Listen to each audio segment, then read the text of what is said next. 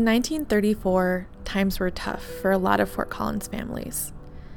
The area's farm economy, which had been depressed since World War I, was made even worse by the Great Depression, as prices for agricultural commodities and crops tumbled. Add in a drought in the first half of the decade, and yeah, things weren't looking great. According to the Fort Collins History Archive, nearly 35% of Larimer County's population was receiving federal or county relief around that time. And unemployment, well, it wasn't uncommon.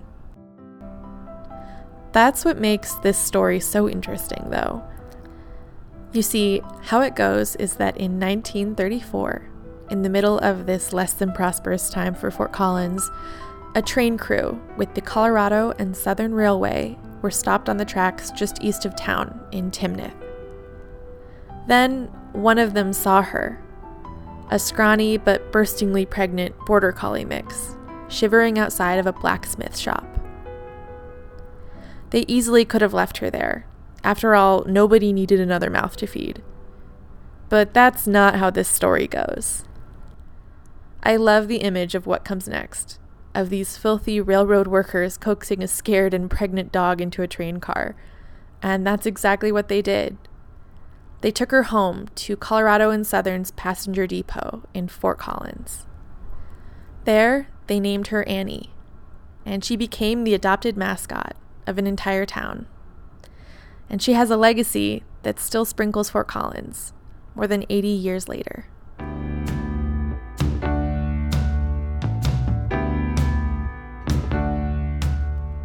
I'm Erin Udell, and you're listening to The Way It Was, a Podpast podcast. And this is episode 13, the story of Annie the Railroad Dog, Fort Collins's furriest legend.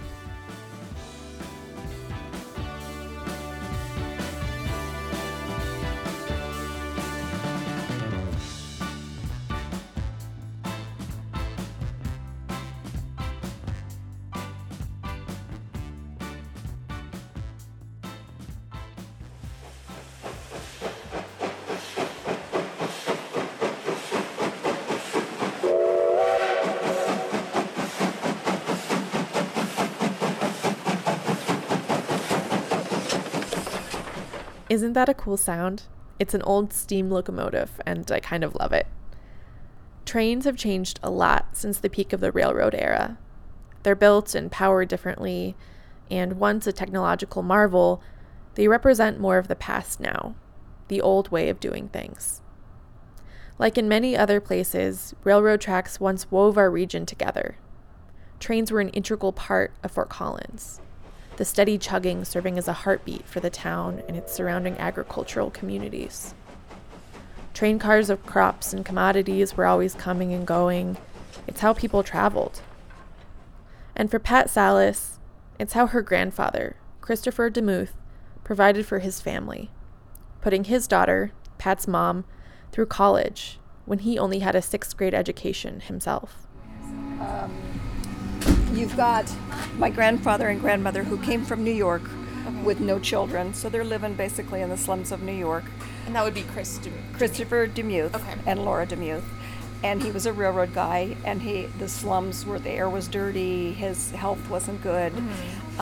So he put my grandmother, has saved enough money to buy a ticket, put her on the train, and said, essentially, get off in Denver, and I will be there riding the rails.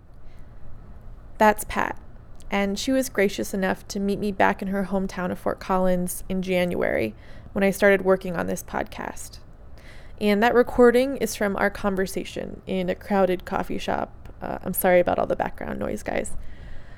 But laid out in front of us on this table were family photos, some mementos, and newspaper clippings that Pat had brought for me, and they were from Chris DeMuth's life and beyond. I started this podcast with Chris, by the way, because he's such an important piece of Annie the Railroad Dog's life. In fact, there's only one photo I've ever seen of Annie, and in it, she's standing next to Chris DeMuth. So, like I said before, this all started in 1934. At that time, DeMuth would have been in his early 60s, still working hard for the Colorado and Southern Railway. Remember, that's the year he and some crew stumbled upon a little Annie, scared and alone in Timnath. And I'm sure somebody would have put her down, and the railroad guys brought her back. They just had compassion. Brought her back, allowed her to deliver the puppies, gave away the puppies, and got her spayed. And then she was kind of a mascot at the train station. And she would literally get on the trains, not every day, but was raised with such acceptance that she would get on the trains and ride to Denver and get on to come home, the baggage car. The Colorado and Southern Passenger Depot in downtown Fort Collins became Annie's home. And while she belonged to all of the railroad workers, Krista Muth took some special ownership of her. She would spend her days in the depot, she'd hop the train for an adventure or two, but she'd always come home to Fort Collins, where she'd be shuffled between railroad workers' homes for a meal and a warm place to sleep. Eventually, she kind of became this collective pet of the community. She'd greet weary travelers as they filtered through the depot. And one especially touching story is that she would lick the tear-soaked faces of the young soldiers as they arrived home from World War II in the 1940s. People would reportedly take time out of their busy travel schedules just to say hi to Annie and give her a pet.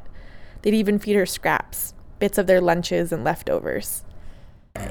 Here are these people that, all of the men, not just my family, but pre-war, you did not have money really to feed your own kids. You had the Depression, you had young boys eating out of your backyard garden, and here you're saving your scraps. And my mom is quoted as saying Annie toward the end was actually kind of a pudgy dog because the men would feed him his lunch, parts of their lunch. As time beat on, things were still tight financially, especially for the DeMuths. Pat read me letters that her grandpa had written to her mother when she'd left home for Denver. He talked about how he'd found her old overalls and repurposed them and was wearing them, about how he'd found some old wiring by the railroad tracks and took it home and bended it into these little forks that he could use to roast hot dogs. I chuckled, thinking of this sweet old man wearing women's overalls roasting weenies over a fire with these goofy makeshift forks. When I was doing research for this episode, I struck gold. I found an oral history that DeMuth's daughter and Pat's mom, Loretta, had recorded in 1986. My name is Loretta Burdett, and this tape is being made at my home on November 23rd, 1986. I was so excited. There has to be something about Annie in here, right? Something about her father or about the railroad, right? Right? No. Instead, Loretta's oral history is basically an exhaustive list of Fort Collins's old grocery stores.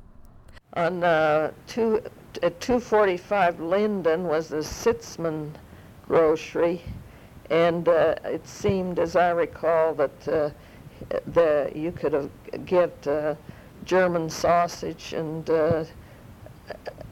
different types of flavored meat there that weren't carried in the other stores, who seemed to deal mostly in steak, roasts, hamburgers, ham, chicken, and things of that type. I'd almost given up all hope of being able to use something from this tape. And then she mentioned towards the end how she would get to class at Fort Collins High School. She'd basically walk up Mountain Avenue and catch a streetcar. I recall that the token cost 3 cents for each ride.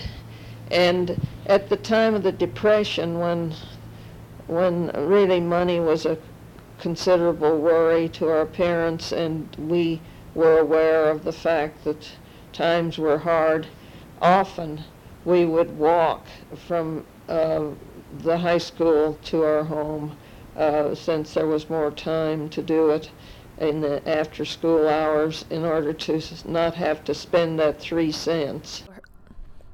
See, that's how tight things were. And those penny pinching ways seem to have followed Loretta through her life. Here's Pat again. I remember one of the few memorable arguments. After my grandpa had passed, after my dad had died, years down the road, my mom and her mom, my grandma, had a little verbal tiff because my grandma would walk us, and to me it was a great adventure. I think it's 6 blocks, really 7 blocks North Sherwood. But she would take us to buy a 5-cent Poudre Valley Creamery ice cream cone. Wow. And my mom thought that was, of course, she was recently widowed, and she found that to be such an outrageous waste of money. Oh my God. And when after my grandma had died, when Baskin Robbins came to town with 31 flavors, I think they were 25 cents when they opened. My mom just said, well, that's a ridiculous business plan. They will never make it. We have the Poudre Valley Creamery, and it's now 10 cents. How dare they think that they could sell things for 2.5 times the worth? That's why Pat said that she thinks the story of Annie is so incredible. During the toughest of times, these men took in a stray dog, giving her a home and a family and their food scraps. Annie remained a fixture of the Colorado and Southern Depot for 14 years. In 1948, her health declined and she was put to sleep. She was buried at home next to the railroad tracks, and DeMuth and some other men scrounged up enough money for concrete, which they hand-mixed and poured into a little headstone for Annie. They wrote a simple message on it: "From CNS men to Annie, our dog, 1934 to 1948. Annie's time as the town pet had officially come to an end. Or did it? I'll have more on that after this little break.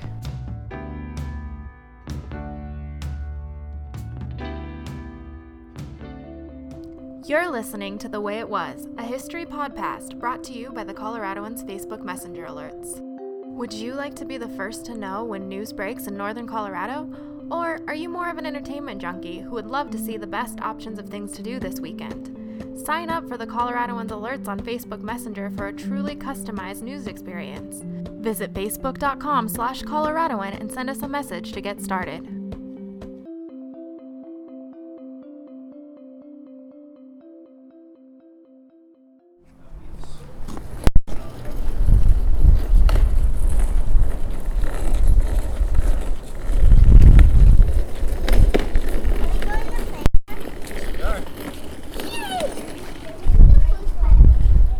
Those are sounds from outside Poudre River Library District's Old Town Library.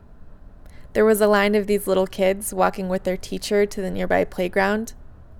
And as they left the library, like everyone, they had to pass by Annie. The bronze statue is perched just outside of the library's sliding glass doors. She looks up at you, paw outstretched, with what looks like a little smile on her face. The statue has been there since 1998. When the library district kind of adopted Annie again. You see, decades passed by after Annie's death, and things changed down there at the Colorado and Southern Depot. Some even say that Annie's life represented the sunset years of the railroad's glory days in Fort Collins.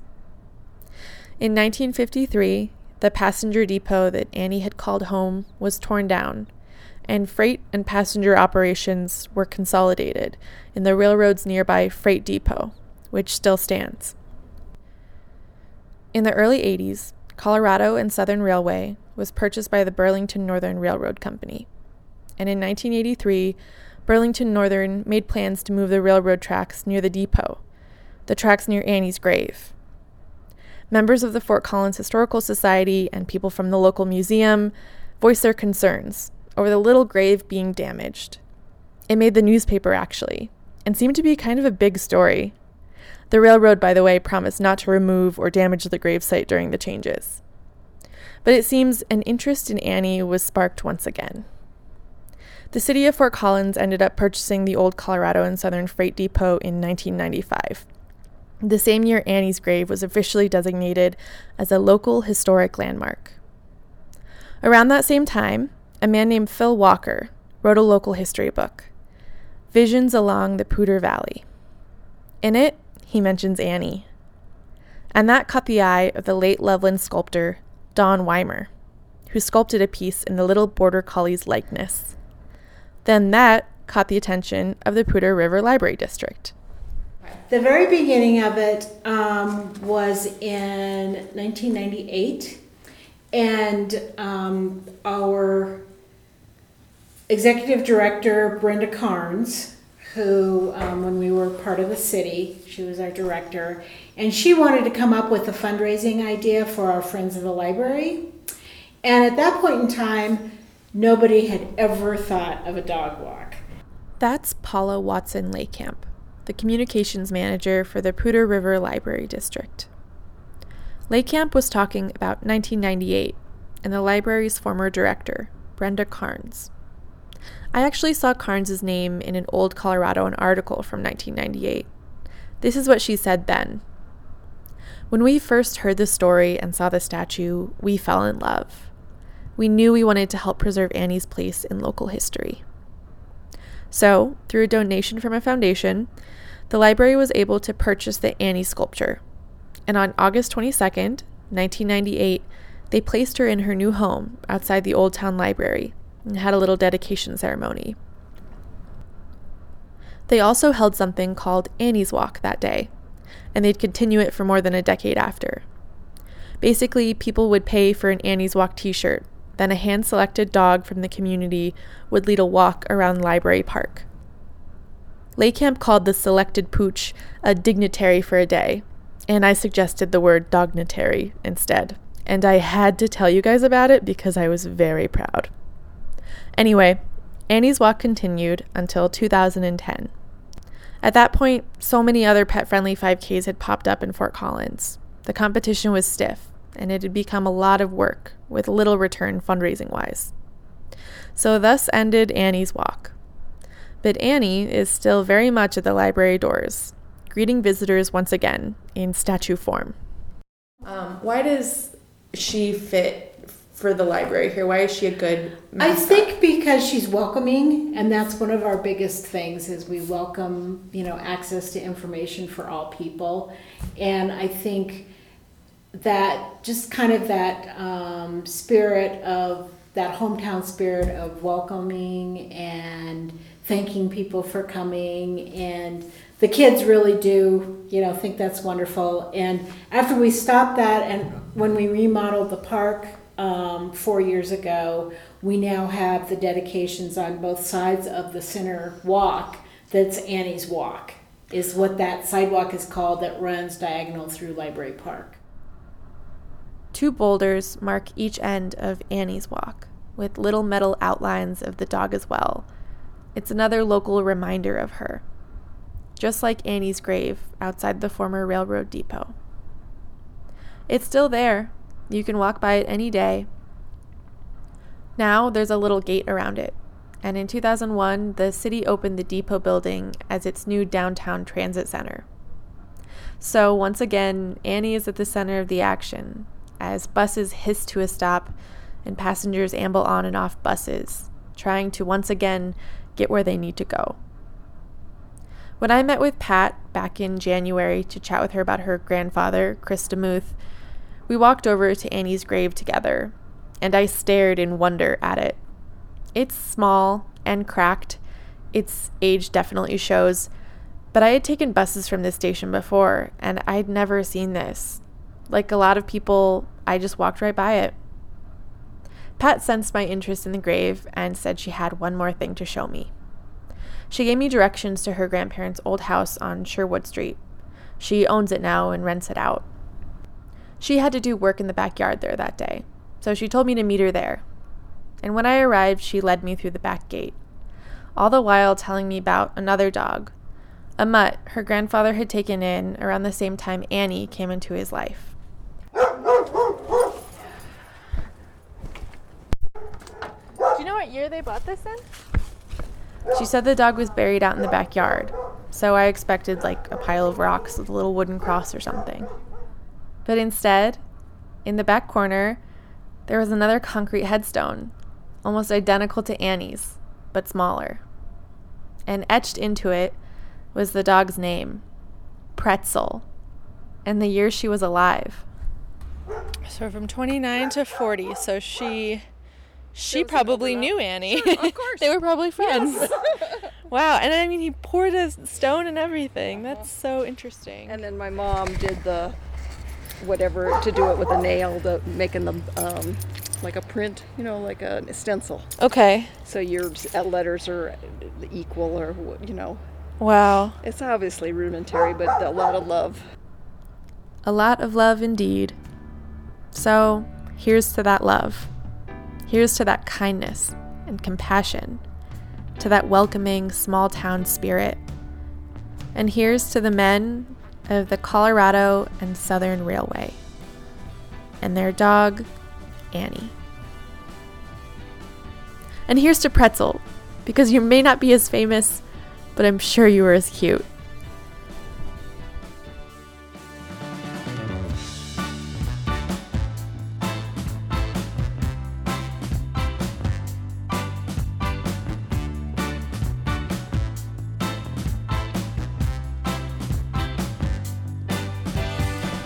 Thank you guys for listening to the 13th episode of The Way It Was.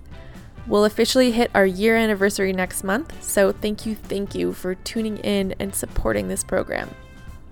If you have an idea for a podcast topic, feel free to email me at erinudell@coloradoan.com or find me on Twitter. My handle is just my first and last name, Erin Udell. I've been getting a lot of good tips coming through, including one from a listener named Edward, who suggested the Arson of Old Maine, which I think would be a super interesting podcast. So keep those ideas coming. Also, if you haven't yet, please leave us a rating and review through your Apple Podcast app. You can do so by searching for The Way It Was, clicking our little icon, and toggling over to the reviews section.